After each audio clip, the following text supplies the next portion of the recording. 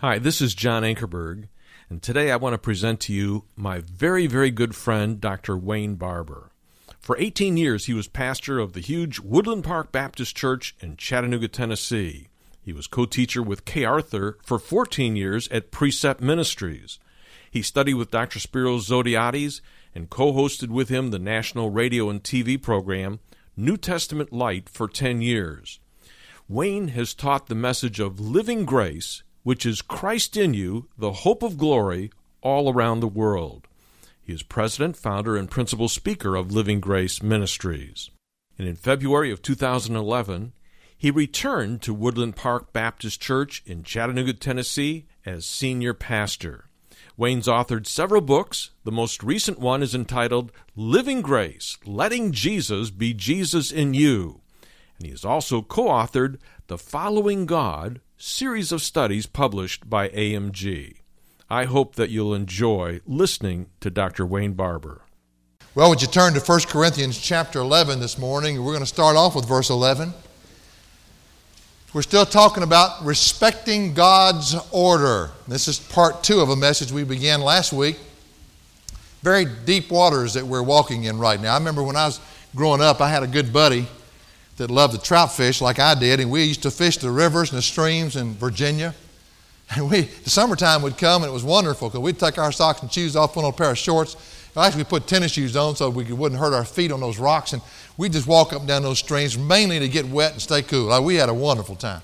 And one day we had finished fishing, and we were just really goofing off, and we were walking back to the car right down the middle of the stream, just singing to the top of our lungs. I've always been real inhibited, and we were just singing as loud as we could sing, just Christian choruses and songs. And I had a hat on, dumb-looking hat on.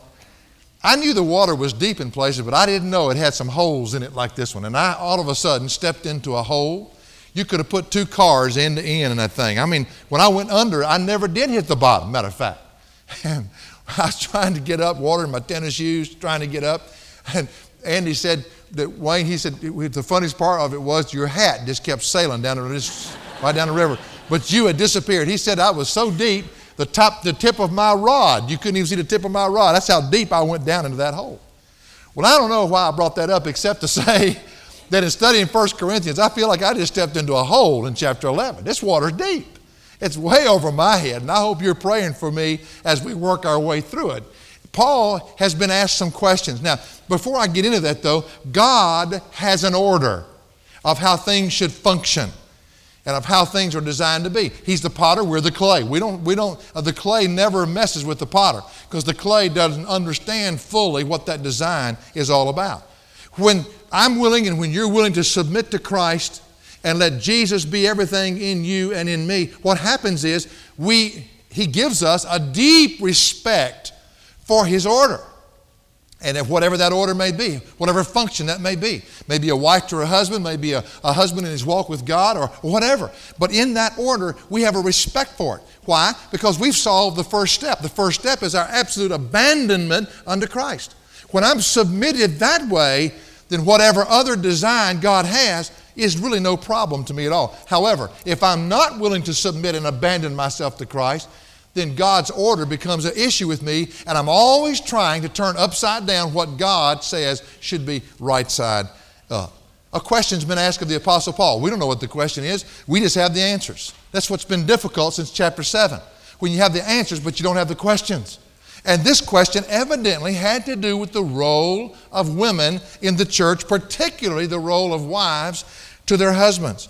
Again, we don't have the question, but we do have Paul's answer. Paul begins, and verse 1 of chapter 11 to me is the key verse for the rest of the chapter. It seems to me like that's the well everything else flows out of. At first I didn't see it, but now I see it clearly how it attaches itself to what he's going to say. He says in verse 1 of chapter 11, "Be imitators of me, just as I also am of Christ." Now if you think imitating Christ, like Paul said he did, if you think you can imitate Christ, you've got another thing coming. When Christ would walk by a man who was dead, sometimes he would raise him from the dead. Help yourself. When he would walk by someone at the pool of Siloam and he was sick, he healed him.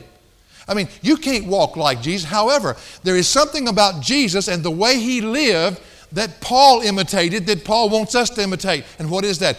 Jesus chose to be absolutely in submission to his Father.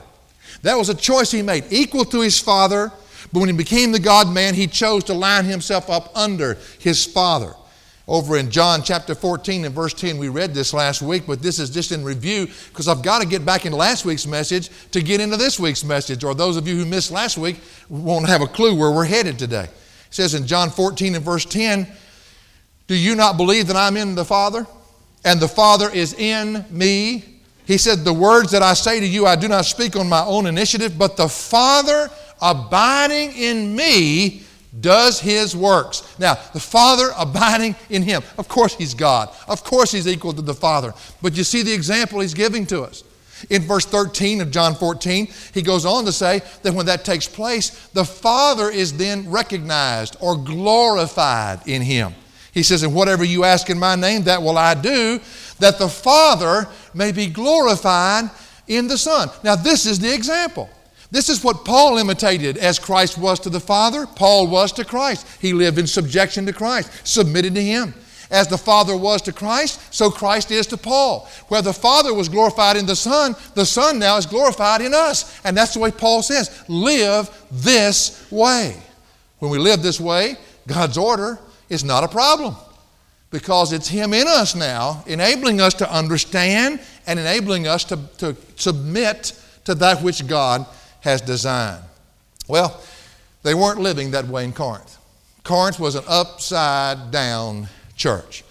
Matter of fact, we saw in chapter 1, verse 12 and chapter 3, verse 4 that attached themselves to men rather than attaching themselves to Christ. Everything the flesh offered, they'd attach to, but not Christ. And as a result of that, they're not imitating Paul and they're not imitating Christ. They're not living in that surrender, that abandonment unto God.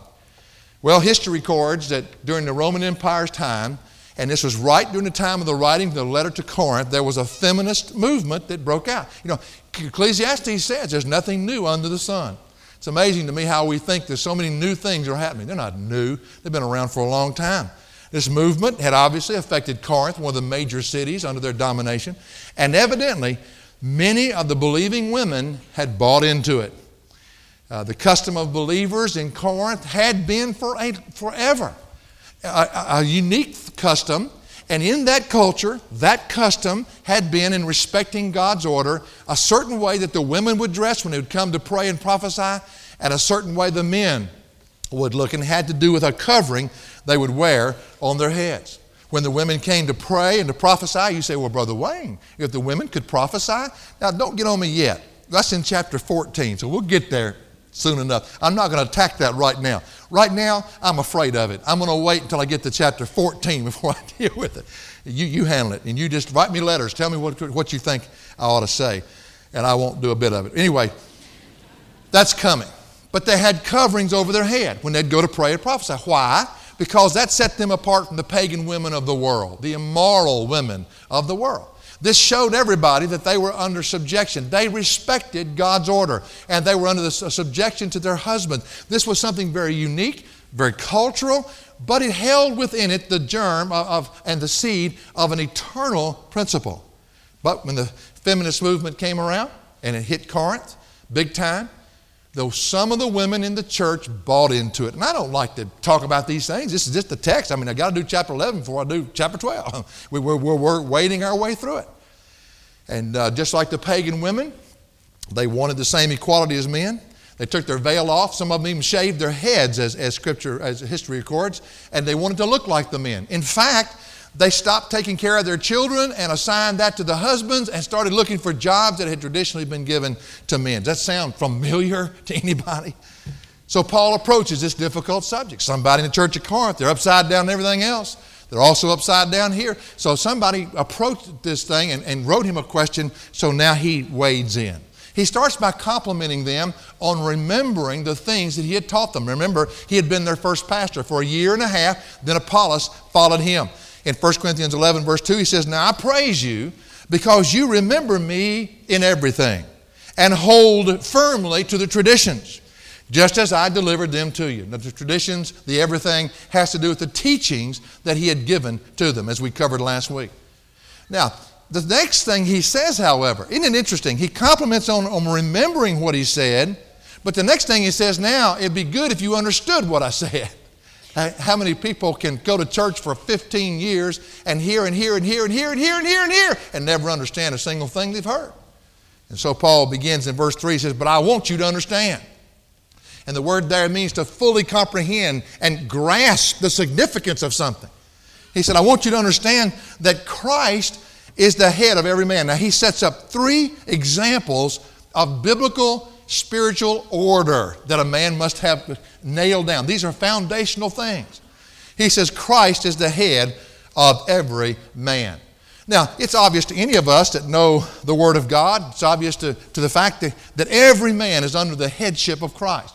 Every knee shall bow and every tongue shall confess that Jesus is Lord. Even lost men are technically under the lordship of Christ. We don't make Christ Lord. He is Lord, always has been, always will be. But that's not his context here. In fact, the word for men is not the generic term which would include all mankind, but it's the word for the male, the male gender, anir. It's the word that means masculine, man. And he gets right to the answer to the question he's been asked. And remember, this is not a full treatise on this subject. This is an answer to a question that has been written to him. Because of the union by faith, he has in mind a believing man who's up under the headship of Jesus Christ. Now, he implies, it's not explicit but implicit, that there's been a union by faith. You see, when we receive the Lord Jesus Christ, we become a part of his body. But every body requires a head. And Christ is the head of the body, which is the church. That's God's order. God established it that way. No questions. I hear people say, well, Brother Wayne, I believe in a democratic form of government. That's in the book of Hesitations, chapter 17 and verse 11. Because people say, well, we are a democracy, aren't we? No, we are not. I beg your pardon. Show me in Scripture where we are. We're not a democracy. In fact, we are a divine dictatorship, and Jesus is the head of the body. He has appointed elders to make sure he's heard, and there's an order and function within the church. But Jesus Christ is the head of the body. Christ is the head of every man. Secondly, then, the man is the head of a woman. Now, but his principle really, he shifts gears here. The first headship requires a union. The second headship requires a union. I mean, I'm not authority over some woman.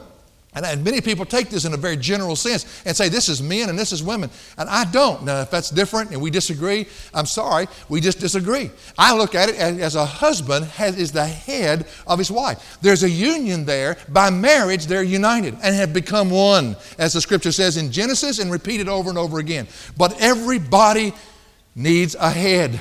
And the man or the husband is the head of his wife. There are 2 functions. There are 2 pillars there. This is God's order. God's the head of every man. The man is the head of his wife. And then thirdly, the supreme example of the order that God has established. Verse 3. But I want you to understand that Christ is the head of every man, and the man is the head of a woman, and God is the head of Christ. Anytime the word God and Christ are used in the same verse as speaking of 2 different personalities, you have the definite article always there, which is here, which means God the Father is the head of God the Son. You say, well, what union is there? I thought they were both one. They are. But by choice, there was a choice. When Christ became man, he chose to line up under the headship of his Father, even though he's equal to the Father. He chose to line up under it. We already read that in John. In Philippians chapter 2, it says he emptied himself of his glory and he subjected himself to his Father and became obedient even unto death. But it was a relationship by choice. He is God, always has been God. But that's the way they chose to do it. The God-man chose to submit to the Father. So what you have here are 3 pictures of headship. The order that God has established. Christ is the head of every man. The man is the head of his wife, but the supreme example is the Father is the head over the Son, the Lord Jesus Christ. Well, now that begins to set the pace for where we're going. The implicit thought that comes to me out of those 3 examples is, if Jesus Christ, the Son of God, would leave his glory. He would empty himself of his glory and the right to use his power for his own benefit and come down and be born of a virgin, not to enter a body, but to become a body of flesh and to be subjected to his Father. The implicit thing that hit me just in that opening principle here is if he would do that, who in the world do we think we are to reverse any order that God has established for us? That's exactly, to me, what he's saying. Actually, for me, he could have stopped right there. It caused a lot less confusion because he solved the whole problem right there. Who in the world does a woman think she is by not submitting to her husband? Who in the world does a man think he is by not submitting to Christ? If Christ himself became submissive in the order that God had established, who do we think we are to reverse that design? Well, he begins now his treatise here speaking of the believing men and the custom. Now remember, there are two highways running side by side. There's the culture and the custom, and there's the eternal principle of submission to God. And then God being recognized in us, and us respecting the design that God has. Excuse me. In the culture of Corinth, here's what he says in verse 4. Every man who has something on his head while praying or prophesying disgraces his head. Now, in other words, a man's head is Christ. He's not to be covered. He's under the authority of Christ. And in their culture, to show this and to distinguish the believing men from the pagan men of that area, this was the way they would come to public worship, to pray or to prophesy. The reverse, however, is true of the wife in the culture of Corinth. In verse 5, but every woman who has her head uncovered while praying or prophesying disgraces her head. Now, after saying those two things and beginning to show how culture already has been set up, and in that cultural custom, there is an eternal principle, then Paul seems to pull away from the man as much, and he begins to zero in on the woman, which leads me to believe that was the question that was asked originally. In verse 5, he adds something at the end of that verse. He said, but every woman who has her head uncovered while praying or prophesying disgraces her head. Why? For she then is one and the same with her whose head is shaved. Now what's he saying here? What he's saying is that if they violate that custom which has been there for years and years and years and years, which sets apart the believer from the pagan, what happens is she identifies herself with the pagan women of that area, the prostitutes up on the temple of Aphrodite. They had 1,000 of them. They shaved their heads. That's how you knew who they were. And the adulteresses, those who had committed immorality, had to shave their head. And he says if she's going to come and disgrace her head by not wearing a covering, then she might as well go ahead and shave her head and become one of them. She's making herself identified with those who do not respect God nor his order. Now, Paul doesn't want the believers in Corinth, however, to confuse submission with equality. This is a problem that happens all the time. When you get into God's order, sometimes you can get upside down in your thinking if you don't have this nailed down. Just because a man's the head of the woman does in no way mean the man in God's eyes is more important than the woman. See, this is going to come up later on in our message. That's one of the problems that happens. They're equal, but there's got to be order. There must be function. And so God has distinguished an order, and that is that the wife submit to her husband. He says over in verse 7, for a man, he begins to balance the equation here, for the man ought not to have his head covered, since he is the image and glory of God. Now what does that mean? The image and glory of God, God made him. So therefore glory means to be recognized, a proper estimate. And so therefore, if he's the glory of God, since God made him, then you can see God in man, you see. And so for God, for instance, to speak evil of man would be to speak evil of himself, because he made man. But the same principle here, but the woman is the glory of man. Now what it says to me, and again, this is just Wayne, I'm walking through this, but what it says to me is, hey big boy, if you ever want to degrade a woman, you better watch it before you say anything, because you just degraded yourself. A woman originally came from the rib of a man. So really in the woman can be seen the glory of man, just like in a man can be seen the glory of God. Then in verse 8 he says, for man does not originate from woman, but woman from man. He continues to go back to that order and build around it. In other words, the original first woman came from the rib of a man. The man did not come from the woman. He was created by God. That's an interesting thought. And he says, but woman from man. Now, then he restates it again, verse 9. For indeed, man was not created for woman's sake, but woman for the man's sake.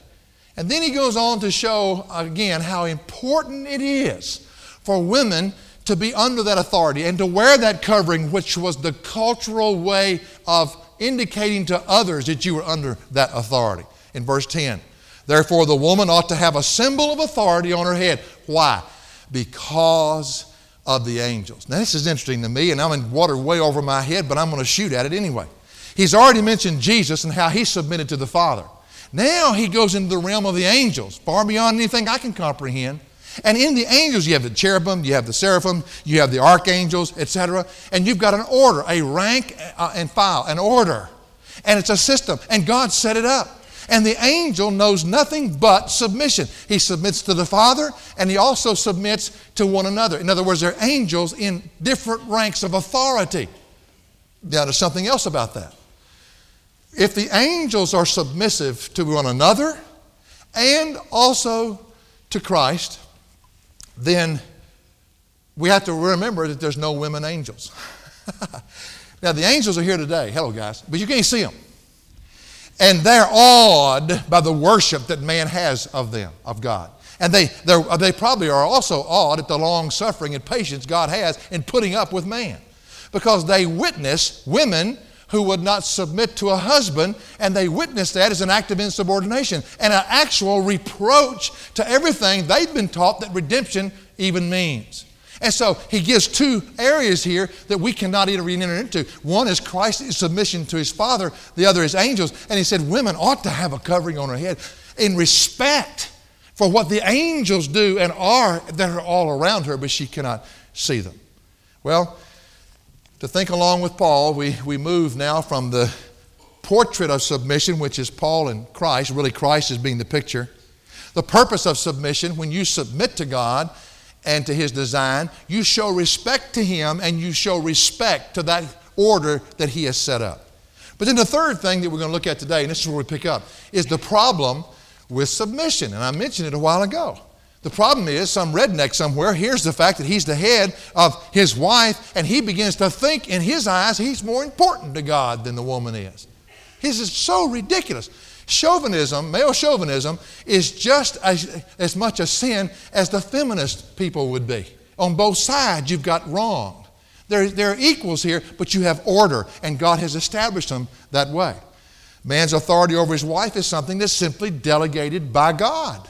And we'll have to get to heaven to understand all of that. We're here to submit and respect the way God has set it up, believing the fact that he that created us has the right to do that. Look in verse 11. He says, however, in the Lord, neither is woman independent of man, nor is man independent of women. If you want to take that in a general sense, you can realize in this world how we need one another. But I think it's more narrowed than that.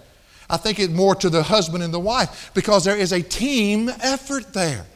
You can say that in the church, certainly, because there are women who have wonderful gifts and how God uses them and how we need each other. But I think more so in the authority structure he's already set up. And a husband needs his wife, but a wife needs her husband. You can't live independent of each other. The word independent means to be without, to be separate or apart from something, or by itself. You're not that way. The wife needs the husband needs the wife. They're a helpmeet to each other. They're a team. But in all the years that I've been in sports, I don't care what team you have, you've got to have a quarterback. You've got to have somebody that calls the plays. And so what he's saying is there's equality among the two, but somebody has got to be the head. And God's order, his choice, not ours, not man's, not woman's, his choice is that the man, the husband, be the one who's the head over the woman. Paul again shows the order does not come from man or woman, but it comes from God. Look in verse 12. It's sort of subtle. The last part of it's the key. For as the woman originates from man, actually the word from is ek, out of, so also the man has his birth through the woman. The picturesque here, the symbology is beautiful here. And then it says, and all things, everything originates from the word ek, out of God. In other words, hey guys, what are you doing? You came from me. I know, Adam. She came from you, but I made you. But all things come from me. It's like he's putting a big exclamation point. Hey, what are you arguing about? If I made all things, and all things come from me, and everything originates from me, then I have a right to set the order the way I want to set it, you see. It's God's order, and it's his prerogative to set it the way he wants to set it.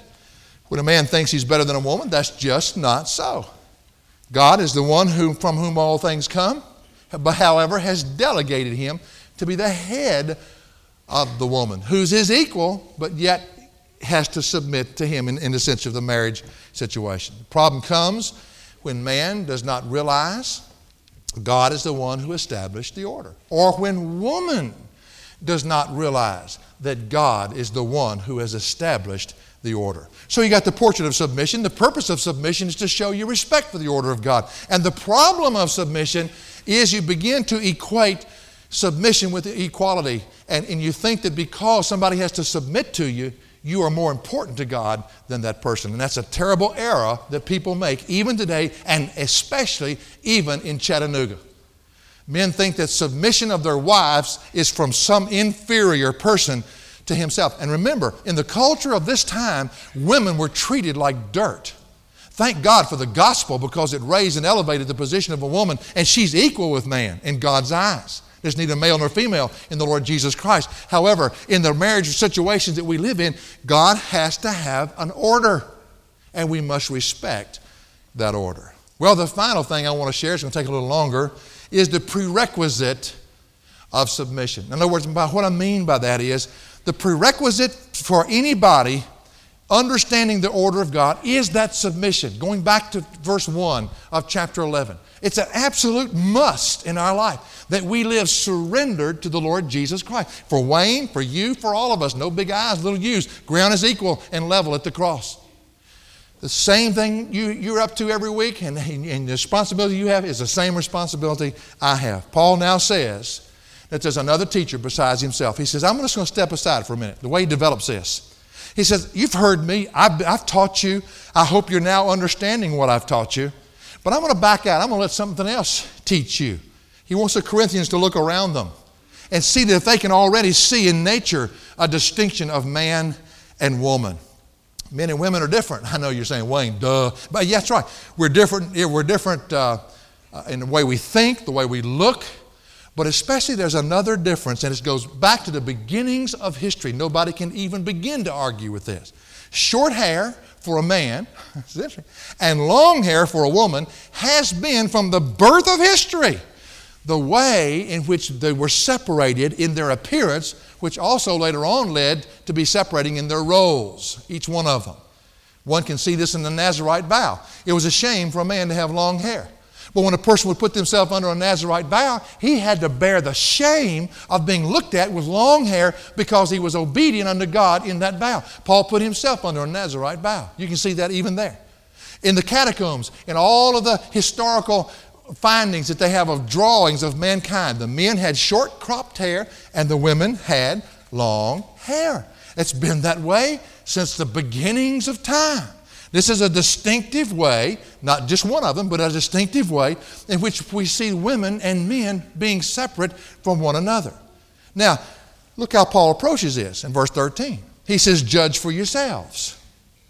Is it proper for a woman to pray to God with head uncovered? Now, the word judge is krino. Make a decision. Look around you. Take what I've said. Look around you and see some other things. But come to a decision. Come to a conclusion. Is it proper? The word proper is the word prepo. It means to be conspicuous, but it has an implied meaning of fitting or proper or suitable. Paul says, I'm going to let you decide for yourself. Look around you at the conspicuous things that seem to be fitting or seem to be suitable for man and suitable for woman. Without anything from me, you just look around yourself. Verse 14. Does not even nature itself teach you that if a man has long hair, it's a dishonor to him? Now, when he mentions nature, we throw that term around loosely, but the word is a significant word here. It's translated nature, but it's used several times in Scripture. And I want to show you how it's used so you kind of get an idea of it's the constitution of something. It's how something is made. It's like if you want to know what something is, you go to the root of it, you go to the core of it, see what's on the inside. That's kind of the idea of the word nature. Romans 1:26 says, for this reason God gave them over to degrading passions, for their women exchanged the natural function for that which is unnatural. You see it? The constitution, the thing that they're made out of, the thing that's always been there, the thing that determines them, distinguishes them. They changed it. Romans 2:14, for when Gentiles who do not have the law do instinctively the things of the law, that which is, you don't even have to be taught, it's just something that comes instinctively. Romans 11:24, for if you were cut off from what is by nature a wild olive tree and were grafted contrary to nature into a cultivated olive tree. See the idea of what something is in its very essence, that which it does without even thinking. It's instinctive. Ephesians 2:3 uses the word. He says, among them we too all formerly lived in the lusts of our flesh, indulging the desires of the flesh and of the mind, and were by nature children of wrath, even as the rest. So when you think of nature, you think of that which doesn't even have to think. It's just something that has evolved that way. It's become that way. And as a result of that, he says, look around you. Look at how women wear their hair. Look how men wear their hair. And it'll tell you something that's been here all along. The distinctive different roles of men and women. And that hair for the woman has been a covering ever since she was born. And so should she not wear a covering on her head when she comes to pray or prophesy? Verse 14 says, does not even nature itself teach you that if a man has long hair, it's a dishonor to him? And then Paul, he's just saying, look around. Then he goes and reverses it. He says in verse 15, but if a woman has long hair, it is a glory to her, for her hair is given to her for a covering. In other words, if she didn't have a veil, God had already given her a covering. That's her long hair. He already has set her aside in her role and in her difference from the man. But the man has the short hair. That's what he was saying. Now, he comes down to a verse here that I wrestle with. Do you ever wrestle with verses and just wonder, what in the world is this thing saying? And I beat my head against the wall practically trying to understand why Paul brings this up. And I'm going to shoot at it. I was watching a program the other day on the Doodah channel, and they were giving their opinion, so I can give mine. Now, we're the Bereans. Go check it out, see if it be so. If you disagree, you disagree. I'm not telling you you have to take this home and say it's what God said, because I'm still struggling with it. But here's what I see in verse 16. Look at this. But if one is inclined to be contentious, we have no other practice, nor have the churches of God. Now, what in the world is he talking about? Well, let's work our way through it, and I'll tell you where I am on it, and then you work your way through it, tell me where you are on it, and we'll just both disagree because you're wrong. No, I'm kidding. Okay. Look at this statement. If one is inclined to be contentious. The word inclined is the word dokeo. It means, it's translated seem to be contentious, like in the King James. It means to be of the reputation or to think or to suppose himself. But the word contentious is the word. It comes from two Greek words. One means a lover of, a cherish. Somebody's fond of something. The word for friend, philos. And what the other word means strife. Now immediately I knew that this was a Baptist church. No, I'm kidding. Here's a person who loves strife. He loves to be contentious. He loves to use something that's been clearly taught to bring contention in the body of Christ. He says, but if one is inclined to be contentious, we have no other practice, nor have the churches of God. You know what I think he's doing here? Lord help me, I'm going to step out here. I think he's saying, some of you want me to go on and say that I need to determine the dress and I need to determine the hair length of you people there in Corinth. You love this teaching and it's clear as a bell to you. But you love to use even what's teaching, that's which is meant to free people, you love to use it to put them right back into bondage. And I think what he's saying is that in the church, we are never to put a rule on how somebody dresses or how long their hair ought to be or whether they wear a hat or don't wear a hat. But what we do put the rule on is that a person within the body of Christ is to submit to Christ inwardly. And if you're living inwardly subjected to Him, it'll show outwardly with respect to Him and respect for His order and respect for the way you look at others because you're drawing attention to Him. You're not drawing attention to yourself. That's what I think he's doing. You know, if you're visiting with us today, you're riding through Chattanooga, keep your windows rolled up real tight. Because there's enough legalism in this town, it's going to get on you if you roll your windows down. There are people who love passages like this. They love it. Oh, they feed off of it. They breed contention with God's teaching in the Word of God. They take something that's right and make it something that's strifeful in the body of Christ. Can you imagine? There are people here in this town who say if you have hair over your ears, it's too long, you have sin in your heart. I say if you have hair over your heart, you have sin in your ears. Let me just throw a scenario. Let me just throw something at you. And I've just been thinking this thing through, but let me just throw it at you. Let's just say we just heard the teaching from Paul. Now remember, it's cultural and eternal, two roads running side by side. We don't have that culture today. So therefore, it's difficult for us to enter into exactly what he's talking about. We don't wear robes. We don't do exactly the way they did it. But let me just throw a scenario. So let's just say we took that thing literally. All right, first of all, we're going to have to all go out and throw your clothes away and buy robes. Now, we're going to have to determine today what color those robes need to be, because red is a color of an immoral person. No, it's not. But I'm saying we'll come up with these robes because somebody sees red dresses everywhere. Oh, no, time out. Some people think that though. Raise your hand if you grew up in an age when red always pictured that kind of thing. Come on. Yeah, you're out there. You know what I'm talking about. So we're going to have to decide the color of the robes. Secondly, we're going to have to get a committee to decide the length of the robes. I remember I went to a camp one time, and this camp said it had rules.